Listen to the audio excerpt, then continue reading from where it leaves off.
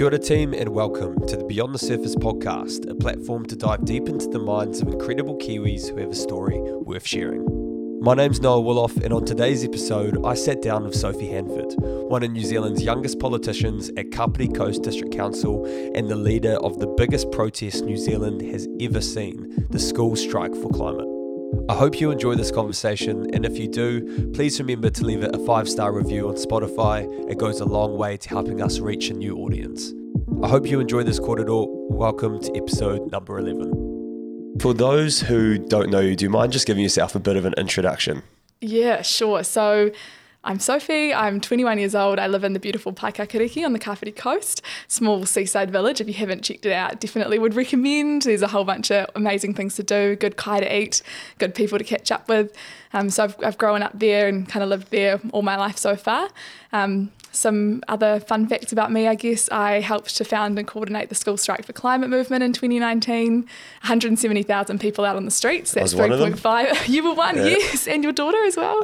No, actually, okay, funny story about all of that, which might be a bit of a dampener, but I remember it was originally planned on the 15th of March. And that was the day of my daughter's birthday, but also the day of the Christchurch terror attack. So I was there during the sort of start of it, and yeah, that was just a fucking crazy time. So now forever, that date, the 15th of March, is kind of stained, and unfortunately it's on my daughter's birthday. It's like, such a bummer. That's such a bummer. And I remember too, like really vividly for us in organising the first strike on that date, like just how much of a kind of change that was in New Zealand's history for the worse instead of for the better, which was what we were striving for it to be. I know. It was just crazy. Sorry, and carry on with your introduction. And then in ramping up to September though, which was kind of our pinnacle strike, I guess you could say, intergenerational strike. We had business owners, we had students, teachers, grandparents, parents, like everyone really out on the street.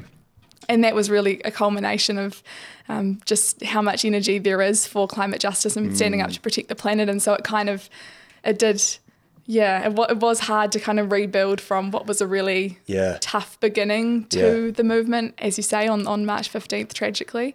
But also, obviously the lives that were lost on that day. So the school strike, a very big kind of part of, I guess, who I am and what's almost led me to be doing what I'm doing now. I'm a councillor on the Kapiti Coast District Council. I was elected at 18 years of age as New Zealand's youngest elected member in over a decade, and honestly feel so honoured and privileged to do that mahi like as a job and get paid to represent my community, to advocate for my community, to advocate for the planet and the next generation. And that's kind of what I do in all facets of my life, really. And, running around and speaking at various events and working alongside young people and students and just really kind of building awareness and raising awareness about the power of their voices and the fact that these decisions that are being made don't just need to be left to the adults. In fact, they shouldn't. And that we, as kind of the next generation coming through, need to make sure that we're inserting our energy and passion and ideas into the conversation. So, where did this amount of energy come from you? Did it come from a really young age? Were your parents also this way inclined around saving, the climate and our environment? What was that sort of aha moment for you where you started pursuing this as a bit of an activist around climate justice? It's actually a really interesting question. So my mum works at Play Centre, so she's very passionate about like creativity and just getting out there and learning by doing, I guess you could say.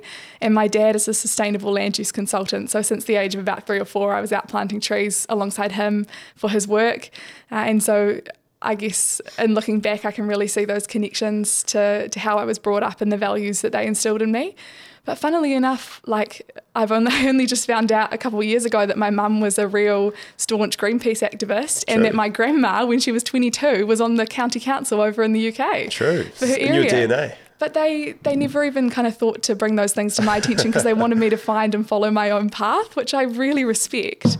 But it's interesting to kind of better see maybe how that was influenced by the values that they held and the willingness they had to just like chase after the change that they wanted to create in the world. And I think, that's very much been instilled in me, but in a very kind of non-prescribed way. It's just been like, they've been living their values for ages and I've been observing and noticing that, and I guess, learning from it. So yeah, it's crazy what you pick up from your parents, even when you're not conscious that you're picking them up. It's not till you're older where you're like, oh man, okay, seeing my mum or my dad leaving the house at 6 a.m. in the morning before work actually distilled in a mentality in myself around, getting up every day, showing up, all of that stuff. But it's not until you're older and you reflect back, you're like, oh, there are some traits that you do get from your parents. I think that's exactly that. Yeah, and I think the same thing could be said too for the community in which I live. Like, people are just so full of love and kindness for each other, and there's a real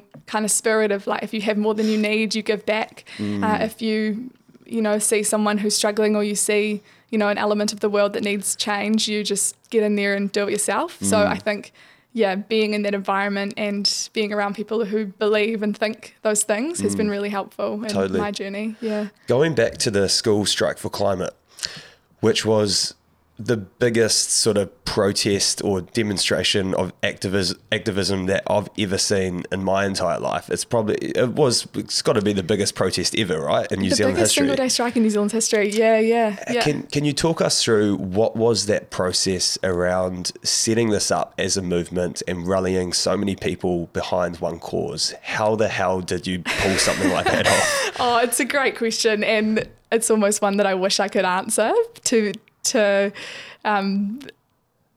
kind of like better encompass all of the steps to help other people do it as well, and to kind of create a playbook so that if people have things that they're passionate about, they can take it and run with it. But if I'm being completely honest, it was just a bunch of us young people who had a real kind of, I guess, fear, but also hope for the future. And we were like, holy crap, like, we just have to do something. If our leaders aren't going to lead, like, what's it going to take? And maybe it's going to take us, like Greta Thunberg, did in Sweden. Like, we saw the Pacific Climate Warriors rallying around the Pacific.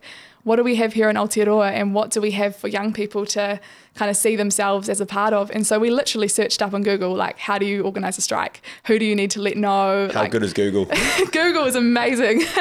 So that's literally where we started. And we also obviously kind of started through social media, which is an amazing kind of tool that we have access to, but also that can be quite destructive. But for us as a movement, it was really helpful in mobilising people. So, I vividly remember the day where there were 3 or 4 of us just from Kawhiti College, and we were like, you know what, we're just going to put the call out and see if anyone wants to jump on board in helping making this strike happen across New Zealand. Within a week or so, we had a team of 40 people from across New Zealand who we'd never met, from some places that I've never even heard of, who said, we're on board, like, link us in.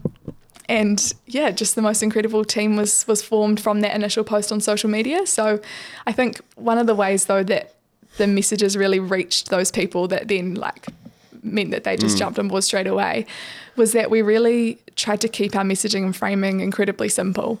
Like, it's about uniting behind the future that young people deserve, the future that our planet needs, to ensure that, that this place is livable for the next generation. Like, surely that's something that everyone can get behind. It doesn't need to be a party issue. It doesn't need to be an issue only for young people. Think about your tamariki, think about your mokopuna, think about your environment, your community, the waterways, the hills, the whenua, like, really trying to keep things nice and simple. So I think that helped. What was the sort of pivotal point where you realised that, holy shit, this is actually going to be a fucking massive demonstration of people's ability to sort of stand up and, all sort of link arms? Was there a moment when you're like, okay, this is actually getting really big? There were a couple of moments that kind of culminated in a feeling of both, like, severe anxiety, going like, how the heck are we going to control this? Like, off, what is going to go down? Like, when you get that many people in a space, like, oh my gosh. And we're, most of our volunteers are young people. Like, how do we ensure their safety? How do we keep this all, all centered around the cause and all those considerations? One of the moments, though, that was for me a real, like, whoa, was 2 days before that first strike on March 15th. I got a call from the Prime Minister's office saying the Prime Minister wants to meet with you tomorrow. She wants to hold a live Q&A in a school hall. We're thinking this is going to be big, and we think that we need to front foot our response to it. And I was like, damn, the Prime Minister's office is thinking that they need to step up and be answerable to us. they must be bloody worried about how many people are going to be showing up on that Prime Minister's doorstep at the Beehive in a couple of days' time. So that was huge.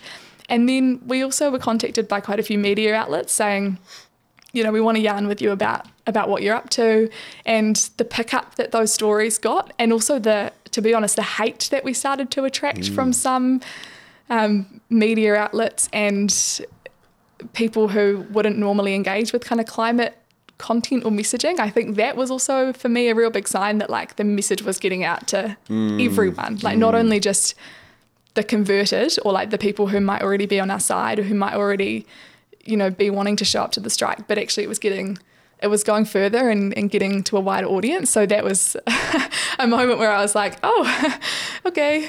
When you talk about the hate, is that referring to, let's say, the boomers and the Karens? Was it reaching people like that? And what was the sort of hate that you received? It was definitely reaching people like that. I remember there was, and her name might have even been Karen, funnily enough, but I got a message, and she was also like a kind of serial hater. She would just keep messaging me, but she was like, the only water level that's rising is the one in your brain. Like, you got to go sort yourself out. These private messages to you? Yeah, to me. So they would find me from the media interviews and just like go absolutely ham. And so there were a few people like that who were just, but to be honest, you know, they're probably the anti-vaxxers of the lot, the kind of radicalists, the far right extremism people. Totally. And if you look at any successful person ever, do you think that they've got time to be sending hate to someone else online? Like 100%. It reflects on them. It does, totally. It's no successful person or even happy person I know is sending abusive messages, especially to young people. Like, fucking get a grip, Karen. Right, honestly, and it did make me feel sad, but not like in myself, but just like sad about what she must be experiencing to take her anger out on someone like me or, you know, my peers and people who are organising alongside us as well. So we had a bit of that. We also had, I remember having a couple of interviews on the media. I had one with Sean Plunkett who... Oh, that guy. Yeah, it was bloody intense. And after that interview, I just was literally in tears. I also didn't realise the interview was live. He had said that he just wanted to have a quick phone call to kind of ask a couple questions. And so I was like, oh yeah, and, you know, let me know if it's going to be live and if there'll be, you know, an interview following this or if this is the interview. No word was said. And then after I got off this interview, which was, again, I was just about crying through it, someone called me up and said, oh, you did so well on the Sean Plunkett show just now. And I was like, what? I was just on talking with Sean Plunkett live on Magic Talk Radio. And they were like, yeah. Holy shit. You were. And he was asking questions like, you know, do you even understand the law that you're encouraging kids to break? And like, all these kind of just questions that he was obviously trying to catch me out. In terms of getting students out of school to protest. Yeah. That's the sort of old school generation of thinking. It's like, mate, have you ever had something which you're not just passionate about, but you've got a responsibility around standing up for this cause, around climate action? Hopefully that sort of thinking can just get fizzled out with time and age. That's the goal. That's why we've got to get more young people just up in there and kind of changing the narrative and changing the approach of these, of the media, I guess, in a sense too. Well, some people within it, So 170,000 people showed up to that protest. What were you asking the government to do? So we had 4 pretty clear demands. The first one being to declare a climate emergency, a nationwide climate emergency, which that's happened, which is really awesome. And I was also part of the 2019 Youth Parliament that declared a climate emergency, which I think also helped to kind of spark the actual parliamentarians to go, we need to also take this on. Our second demand was to pass an ambitious Zero Carbon Act into law, which would hopefully set New Zealand up to be carbon neutral by 2040. It ended up kind of just being, I guess, pushed down the route of going with 2050 because that is in line with our international commitments. But whether it's in line with our obligations as a developed country, which has responsibility to the Pacific, I'm not so sure. So that was what we were really trying to champion. The other one we had a demand around kind of agricultural emissions. We know that in New Zealand, agricultural emissions account for around half of our total emissions. So it's no good to just kind of find quick fixes or things around the edge to try and reduce our emissions in that sector. We really need to kind of look at it as a whole and think about how we can transform it to reduce its impact, and recognising that there are some things that some farmers are doing which are positive and steps in the right direction, but our demand was really around halving the herd and reducing stock numbers. So not just relying on technology to be the silver bullet, but actually, kind of cutting down the problem at its source. And then the fourth demand was, from memory, it's like 3 years ago, was around kind of climate finance in the Pacific. So loss and damage. So thinking about currently what the Pacific Islands are having to adapt to with, rising sea levels and severe weather events arriving on their doorsteps, and what that means for their culture and their homelands and their infrastructure, and how, us as a relatively well-resourced country can kind of support them with what they're facing. So, Did the politicians, the people in power, did they listen, or did they create any action from those demands? It's a tricky one, and I, for a while there, was kind of feeling pretty disillusioned, because I was like, we got this many people out on the streets, and you politicians, came out to meet us, and we were just about, yelling at you, and we gave you the ideas and the mandate and everything that you could possibly need, in my view, to do these things. And they're not hard things to do. Like when we look at New Zealand's kind of budget, and when we look at how much money is being spent in other areas, and when we look at the focus on kind of social well-being, which is incredibly important, but environmental well-being has to underpin that and intersect with that, I kind of felt like for what we had shown that we could do, that they did not step up to the play and actually kind of meet that. And essentially making their job a lot easier, because they actually had the political mandate from having 170,000 people show up right on their doorstep, who are all with you with what your demands are, and yet still nothing. That's how we felt. And it was like, so how many more people do we need to have out on the streets? Does it need to be the whole of New Zealand? Like what do you need? And we can try and make that happen. But there were, in fairness, there was the Climate Emergency Declaration. The Zero Carbon Act, is now a thing, which has now produced the Emissions Reduction Plan, which is kind of like a map to get New Zealand to carbon neutrality by 2050. So there are little things, but again, they still feel quite minor in comparison to the scale of the climate crisis and what we're facing. So there's a funny thing with like human psychology and just the way that us as people and political systems actually deal with complex and long-term challenges. When there's something very immediate, it's so easy to be reactive and respond. But because something might be, 25, 50 years away, even though we are seeing the impacts now, but when it will get really dire, it's almost like us as humans don't have that ability to see that far into the future and make it such an urgent priority. What do you think that's about?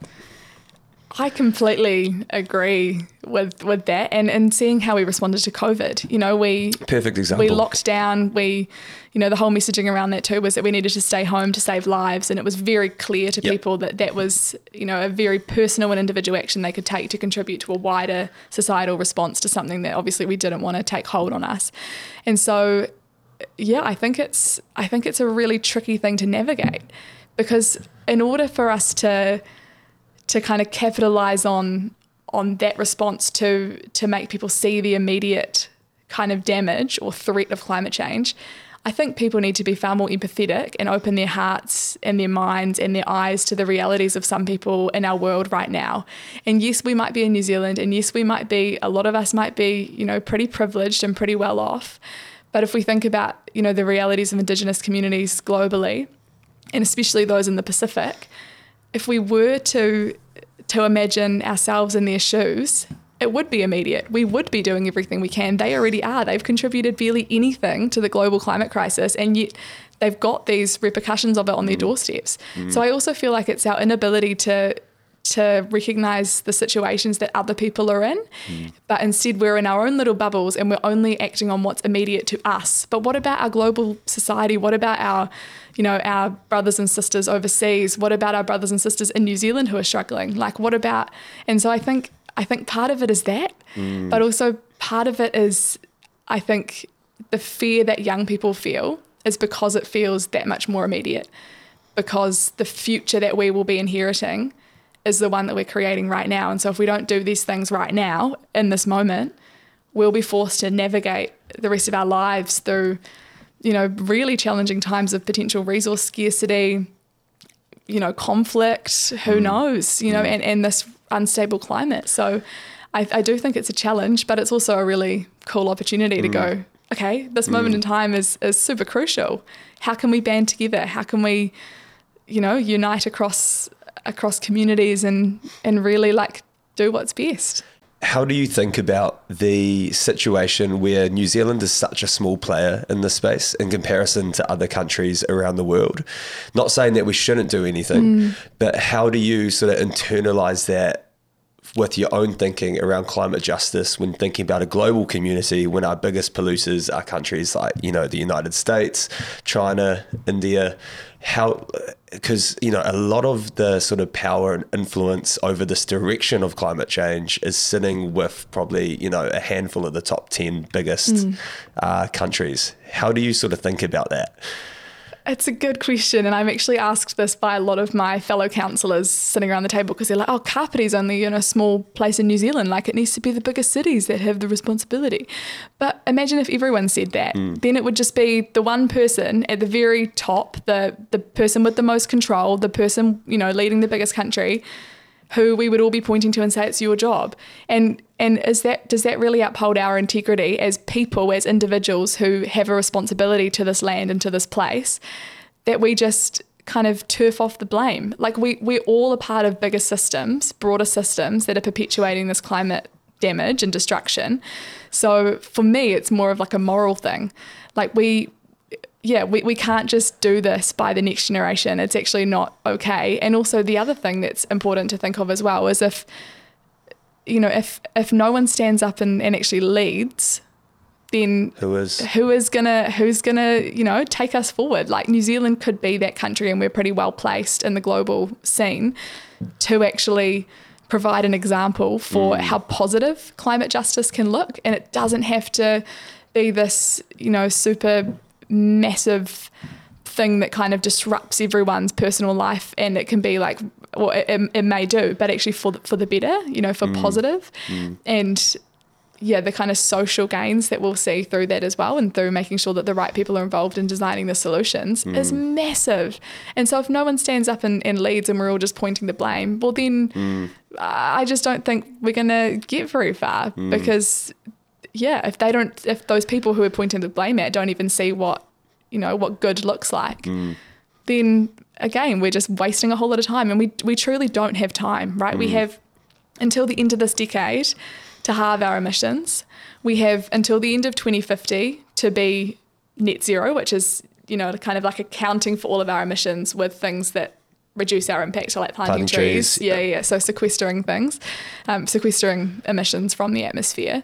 But we don't actually have time to just keep pointing fingers. The blame. Yeah. No. Yeah. No, I think you summed that up really well. And that gives me, because there's always been something that I've thought. It's obviously you don't want to not do anything, but there's so much on the bigger countries to really step up as well. Because we're a little fish in a massive pond. But in saying that, you've got to pave the way. And how cool could that be if New Zealand was their country? 100%. And it can also feel quite, and I honestly, this overwhelms me often, is feeling like a real small person and voice in a far greater system, and knowing that there are 100 companies responsible for 70% of global emissions. How can I possibly have any impact in that?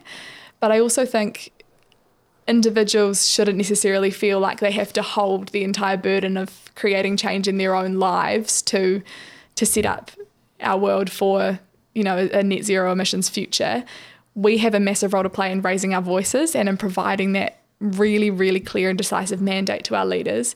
And I think that's where collective action is really, really important. So it's like a balance between feeling the responsibility and like knowing that we have it, and morally like knowing that it's what we need to do right now. But also the fact that we have to do that in our own lives, but also the importance of raising our voices. Yeah.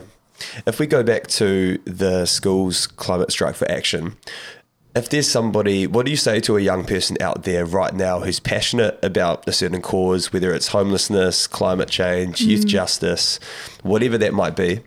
What are some of your sort of key messages to them around mobilising people around the movement?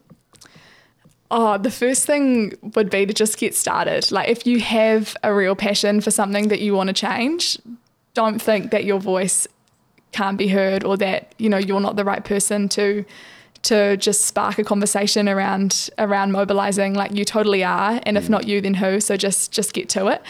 The other thing I'd say is that it's really important to kind of find your tribe and to not feel like you're in it alone.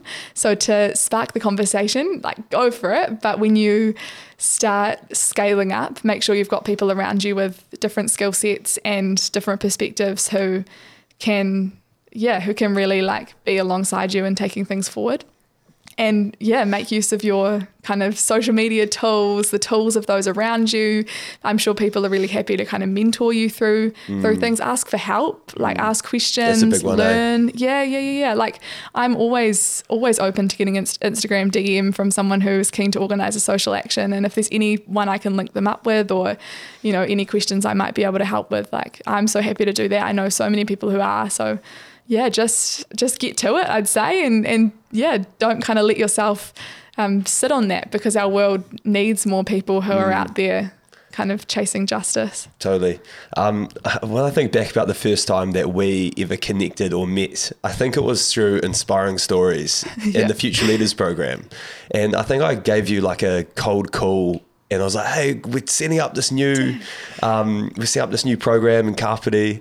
And were you injured or something at the time? Maybe. Was this Future Leaders program? Future Leaders, the first ever one. I think if we look on our messages on Facebook, I'm like hassling you, like, have you signed up yet? Have you signed up? What has programs like that sort of taught you around getting young people with a collective sort of voice coming together?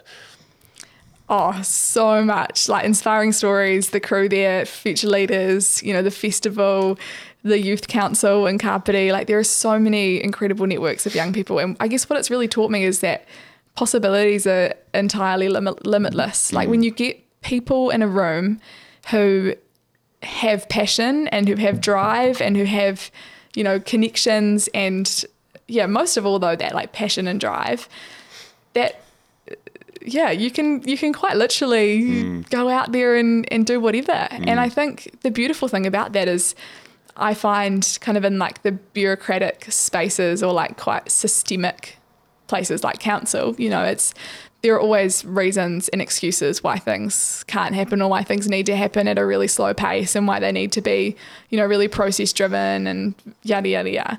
But when I'm in spaces and groups of young people and it just keeps me grounded in that every single time, is like, actually there can't be excuses for this kind of work. Like look at what the School Strike for Climate, right? We mobilised that many people on under a couple of $1,000s. It's That's not insane. Actually money and resource. Yes, it's important, but like it doesn't actually define what we're capable of achieving when we have the right people in a space and the right people supporting us. And I think that's what Future Leaders really showed me is young people are totally not only the future, but are quite literally the ones kind of trying to be at the forefront to create our future today. And we need to let them do that. Yeah, totally. With going into politics and your journey as a councillor at Kapiti Coast District Council, what has that first term been like for you? Was it everything that you thought it would be, or was it totally different to what your expectations were? A bit of both. Like it was similar in the fact that it was amazing just kind of having the real mandate and opportunity to get out into the community and advocate for and on behalf of, you know, locals. And that's just, like literally the love of my life. I'm so passionate about it. And it's just, such a kind of like fire to keep going because I've got such an amazing community supporting me. So that element of it, wouldn't have changed a thing. It was exactly how I expected it to be. There's so much though within council environments that at the moment is kind of not the most conducive place to be bringing the kind of thoughts and perspectives that, I'm trying to bring to the table, where things aren't siloed, where we're, collaborating better with our community and also across council, where we're focused on real transformational actions in the housing space. Like council systems and processes just aren't really set up to deliver the kind of solutions at the kind of scale that they need to be. Yep. And so that's been frustrating. And the time that things take to get to even a point where you're like, cool, this is going to happen. Like, it's just, things take ages. And I kind of thought that was going to be the case, but not quite to this extent. The amount of reading we have to do, that's another thing.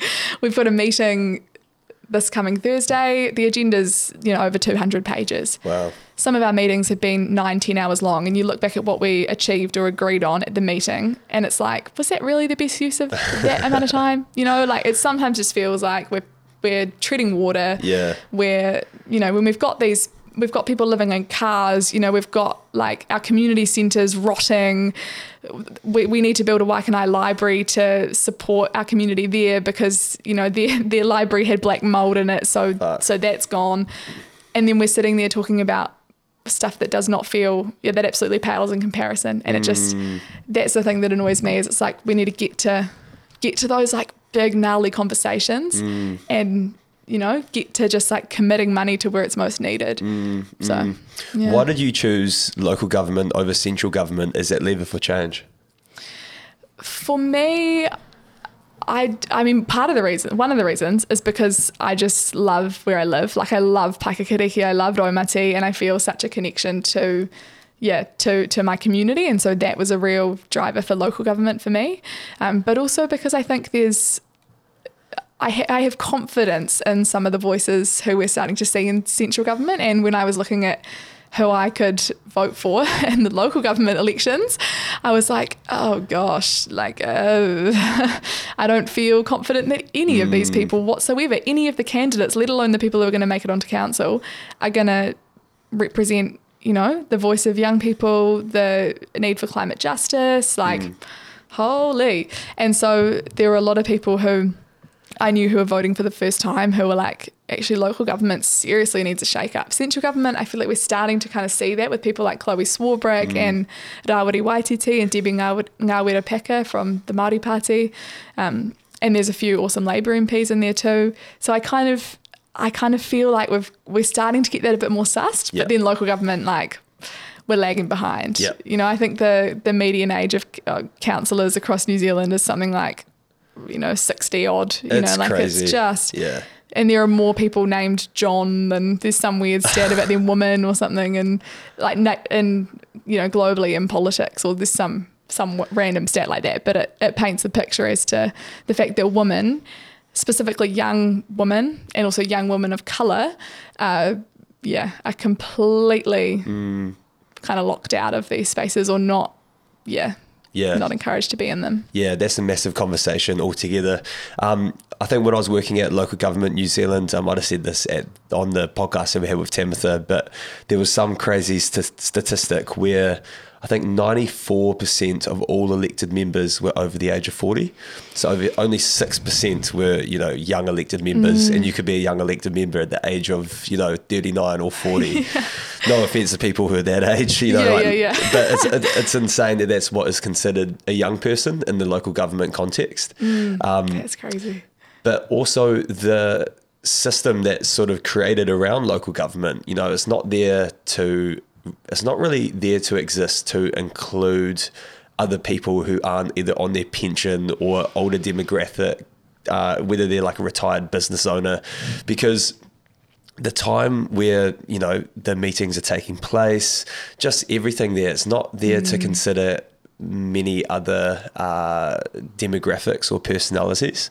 That's what I've found quite sort of challenging looking into it. And you're right, you look over the bloody voting catalogue when it comes to elections, and it's just the same person saying the same thing. And it's crazy that's the tiny bit of information that you get to choose the candidates who are there to represent your community. 100%. It's such an interesting sector, isn't it? Yeah, and because we've got a local government election, coming up October the 8th. So if you're not, enrolled to vote, or, you haven't done your research yet, would definitely recommend doing that. But there are some people running who refuse to acknowledge that they have ties to groups like Voices for Freedom. And that's a big thing at the moment. They don't have to put that in their bio, but like if you dig a little bit deeper and check out their social media, you can find some interesting things about what they stand for and things that they tend to brush over on, those more kind of like formal channels where most people get their information from. So yeah, do some research. Do you have any Voices of Freedom candidates up in the Kapiti Coast? Yeah, we've got two who have explicitly been named through staff, actually, who are running for community boards. One of them who is, I think he's the media spokesperson for doctors speaking out against science or something, like a really kind of fringe thing. I don't know much about them. Why are you a doctor? I was like, I'm not even going to search this up because I don't want it on my history. I don't want to be doctors. No, anyway. And then this guy, Johnny Best as well, who's donated a whole bunch of money to Voices for Freedom. Right. And another woman who keeps saying, no, I'm not part of Voices for Freedom because they don't have members. You can't be a member of Voices for Freedom. And I'm like, so what are you trying to say? Are you trying to say that you tried to become one and then they wouldn't let you? What? Yeah. And then she refuses to answer the question whether she was at the protests. So that doctor bit sounds interesting. That's like having a group of mechanics standing up against engineering. That's like the foundation on which your profession was built. I know. What? That is crazy. So they're sort of running a bit incognito, trying to get in under the umbrella. Incognito. Because wasn't there a call out through their sort of networks to run and make NZ ungovernable or something? Yeah, I actually watched last night, which was really interesting. Would recommend watching it if you haven't already. This documentary called Fire and Fury, and it's been put together by New Zealand On Air. It's kind of like a depiction of some of the people who are kind of perpetuating this making New Zealand ungovernable idea, and the Voices for Freedom people. And they're talking a lot about how local government is a space where they need people with their ideas, and to make it ungovernable, we need people who are speaking out against, injustice and a violation of freedom. And it's really fascinating though to better understand their tactics. Wow. And because in the weirdest of ways, when I look at how we organise School Strike for Climate and mobilising people through using technology and social media and, Zoom calls with people who we hadn't actually met but who were keen to jump on board, a lot of those same tactics they've been using to organise these protests. And so it does pain me to think about how protest action and mobilisation might kind of be tainted by the way that they've shown themselves to behave, which is a real shame because we have a right to peaceful protest in this country, and that should be respected. And the fact that they've now gone and taken it to this next level and potentially, stained that form of activism is a real shame. Fuck, it was just such a crazy time. I remember walking through to get into work and just seeing the amount of camper vans, cars, and I live just on, the old State Highway 1, and I just remember seeing, it was like something off a movie, literally thousands of cars and trucks going on and tooting and stuff. I was like, what the hell is happening? And it didn't take long until you realize that, these people, they weren't just campaigning under the banner of freedom, but they were also campaigning, I believe anyway, around creating anarchy. It was almost like they wanted to, and I'm sure some of the people there, they were there for the right reasons. Look, whether you like it or not, there's legitimate nurses, doctors, some good people who would have lost their livelihoods because they chose not to get the vaccine.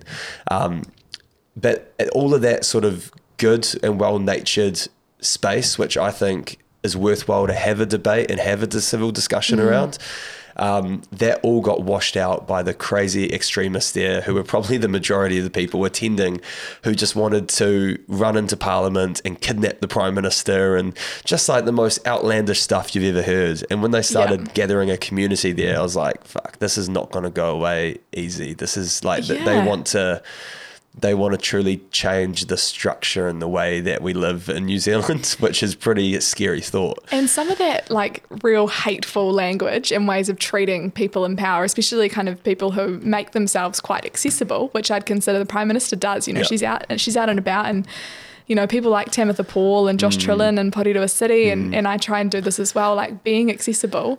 You just open yourself up to that kind of criticism. You know, I had it a lot on the campaign trail last time around where people were like, oh, like, what do you know? You're just a young person, like you're just a girl, you don't even pay rates, you know, you think you're so entitled to this conversation, and like you don't know a thing, and I'm still getting that where people are like, you're a joke, you're a waste of space. Wow. You know, all this stuff, and you're like, where is the kindness? Like, oh, and especially when you try and afford that to other people, like when you're actively trying to be kind in every space, but you're met with hostility from, and not from the majority in my case, but it's just sad. Yeah. How do you deal with those sort of comments from people in your community or, you know, across the country who might be saying those sort of things to you? I think that's actually a really useful conversation probably to have quite openly, so we can raise that sort of awareness for young people who might be wanting to stand for council maybe in the future. So how, like, just speaking really transparently, how has it been for you, and what sort of toll has it taken to you as well? It has taken a toll. As you say, we've got to be honest about these things. And one of the biggest challenges for me has been when I've been, you know, taking the weekend to myself, or, you know, a Sunday to myself. You go out on a run and, you know, someone yells at you from the other side of the street and they're like, Sophie, can you come around to my place quickly? I need to show you this pothole that, you know, you need to put in a service request right now. And I'm like, it's a Sunday, you know, like it's in a normal job. You wouldn't you wouldn't be expected to be at work. So so that element of it has taken a toll. And then I also expect myself to be on all the time, you know, like, because you think other people expect that of you. So you put that pressure on yourself, and I just have huge expectations of myself, which I think doesn't really help either. But in terms of dealing with those specific negative comments, sometimes you just have a wee cry, or you go for a walk and just listen to some music, and then you just don't give it any more energy. Like, I tend to just kind of go, okay, 5, 4, 3, 2, 1, done. Nice. You know, like, it's not really worth it. But sometimes when they first come in, you're like, this is not what I need right now. I was having a good day. But it doesn't need to affect your day. But when I look at it, kind of when I take a step back and look at it, it probably has affected my perception of myself, but also my expectations on myself. Because it can be, sometimes when you see stuff like that, your brain can almost convince you that it's true, that you need to believe it, but you don't. Like, you fully do not need to believe it, because often it's just not true, or it's coming from a real place of hurt on their side. No, really good points. When you think about the sort of tall poppy syndrome mentality that we have in New Zealand, which we've got some of the worst sort of cases of it, I believe anyway. I remember being in primary school, and if somebody was good at sport, they were a try-hard. It just goes on and on and on, where we don't want other people, or there's almost like a collective mentality around some people that if someone else is doing better than them, it's not fair, or it's such a complex sort of conversation, and something which I think everybody can relate to. But under that, I think sits probably imposter syndrome. Have you ever felt that you're in the space as a counsellor, you've got a crazy list of achievements behind you, but even because of that, because of your age and perhaps some of this negative comments and words coming in from external people, has that ever made you limit yourself? Oh, like every day. I'm not even joking, every single day. There was a period, especially in the first year when I was kind of first elected, where every single time I would go and like press my little button for my microphone to be activated so I could say something, I would be trembling, my heart would be racing so fast. I would fear that people would just like, burst out in laughter, that people would be like thinking in their heads, what the heck is she doing here? Like, how's she sitting around the same table as us? She doesn't know half the things that we know. And I kind of created this like real destructive narrative in my own head of like thinking that everyone was just going to boot me out of this place and thinking that, I didn't deserve it for 1 second. And and that took me a while. And to be honest, sometimes it still creeps in. But just feeling that way is really rough, especially when you got in there to achieve things and then you feel like you're just being all consumed by this voice that's telling you can't or that you shouldn't be able to because it's not a space for you. And so you're beating yourself up because you're like, no, but I'm trying. But then your head's like, no, but you shouldn't be trying because, then you're just making use of the space that isn't even yours anyway. And it's just, it's so real. Like I couldn't name the amount of times where I've felt like that or where I've just like nerves have overcome me too, because I'm like, I know that people are expecting me to, I don't know, speak in this way or like say something inspiring. But it's like, I'm just a normal person, like just like all of us. It's not, there's nothing, there's literally nothing special about me that brought me to this place. It's just a whole lot of things culminated and the fact that I decided that I wanted to be in there and that I wanted to help contribute. Like that's what took me there, not a whole lot of like, I don't know, things that make me who I am, whether that's like awards that people might think that, is what makes us who we are. It just, I think we got to realize that we're all just human and I'm very much one of them. Yeah. And when it's a sort of regular conversation that I have with guests on the podcast is around imposter syndrome and how do you beat those sort of demons in your head which are saying, no, Sophie, or no, Noah, don't do it. You're doing shit today. Like you've got nothing positive to say. And I think what I've learned so far doing this podcast, because even talking to people like Jahan Castaneda, he's amazing. Journalist of the Year, I was fucking terrified getting him on because he's like, his job is to interview people and I had to interview him. I was like, oh my God, what if I fuck up? But I asked him the same question. I was like, do you suffer imposter syndrome? Because someone from the outside looking in, he's the most confident, cool as ever sort of dude under pressure when he's either interviewing the Prime Minister or running massive stories. And he's like, I still get those feelings every single day.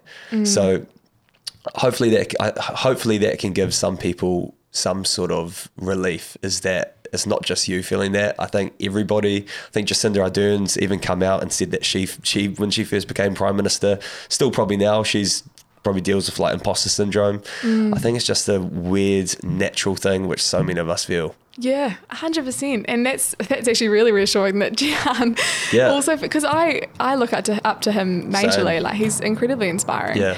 It's just, I guess we just got to help each other, support each other with the tools that kind of change that narrative, and also make sure that we're building each other up. Like if we notice someone that's doing really amazing work, or we, think of someone throughout our day and we want to, send them a wee vote of confidence or support, like do those things. It's not weird. I try and do that as often as I can. Like if someone comes into my head or I see something that they've done or I'm admiring their work, like just send them a message, because you don't know how much it'll mean or what might be going on inside their head. Totally. Despite what you might see on the outside. Yeah. Sometimes the inside's a bit different. Yeah, no, it's such a good point. I think Israel Adesanya, the UFC middleweight champion from New Zealand, he had a really good speech when he won the Halberg Sportsman of the Year, probably a couple of years ago.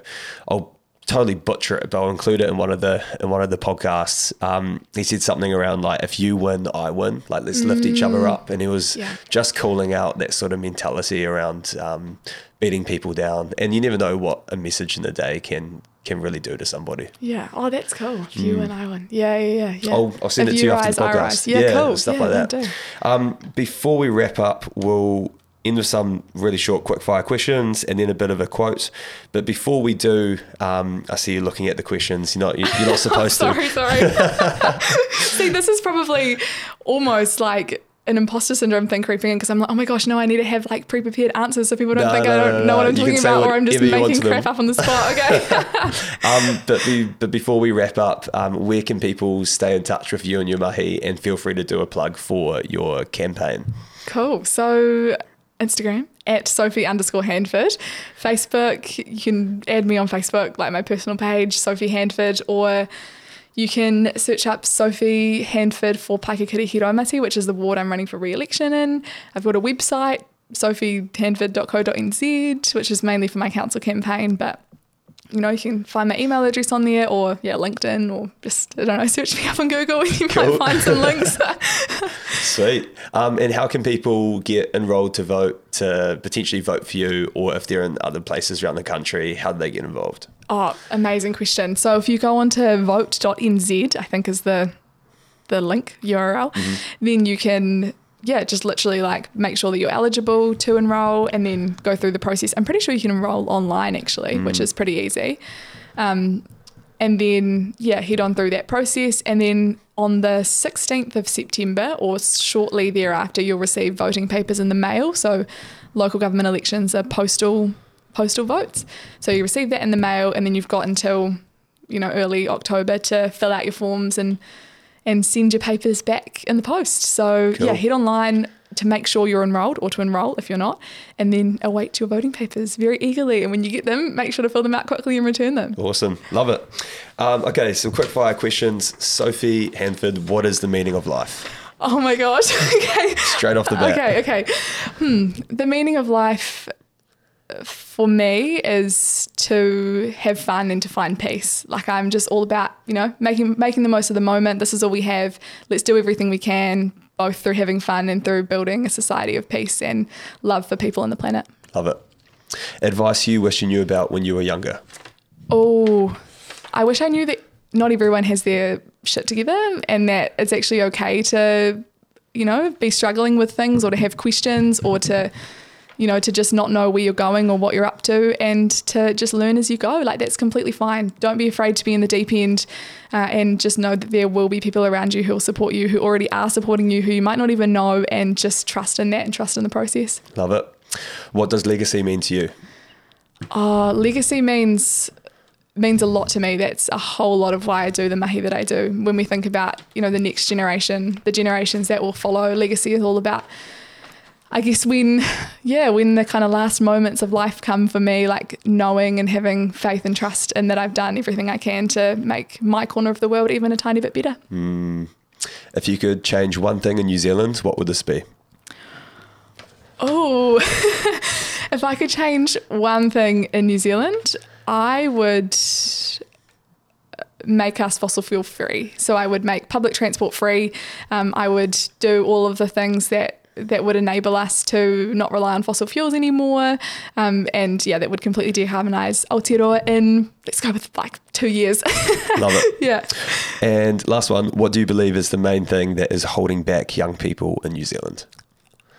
I think it's self-belief and self-trust. I fully think it's things that are in our own heads. It's obviously also structural things, but I think we're almost reinforcing those by believing things about our place in society that don't need to be true and that shouldn't be true. So I would say let's just break down those walls inside our own head to give us that kind of thirst to break down the walls in society that are perceived to be holding us back, and that we need to break down. Boom. Love it. Okay, cool. We'll end on a quote from Greta Thunberg. Is it Thunberg, or you pronounce it different when you said it earlier? I don't know. I think when you say it in a Swedish accent, it's Greta Thunberg. Thunberg. Okay, from Greta Thunberg. There we go. You say nothing in life is black or white, but that is a lie. A very dangerous lie. Either we prevent 1.5 degrees of warming or we don't. Either we avoid setting off that irreversible chain reaction beyond human control or we don't. Either we choose to go on as a civilization or we don't. That is as black or white as it gets. There are no grey areas when it comes to survival. Boom. Thank you, Sophie. Boom. Thanks, Noah.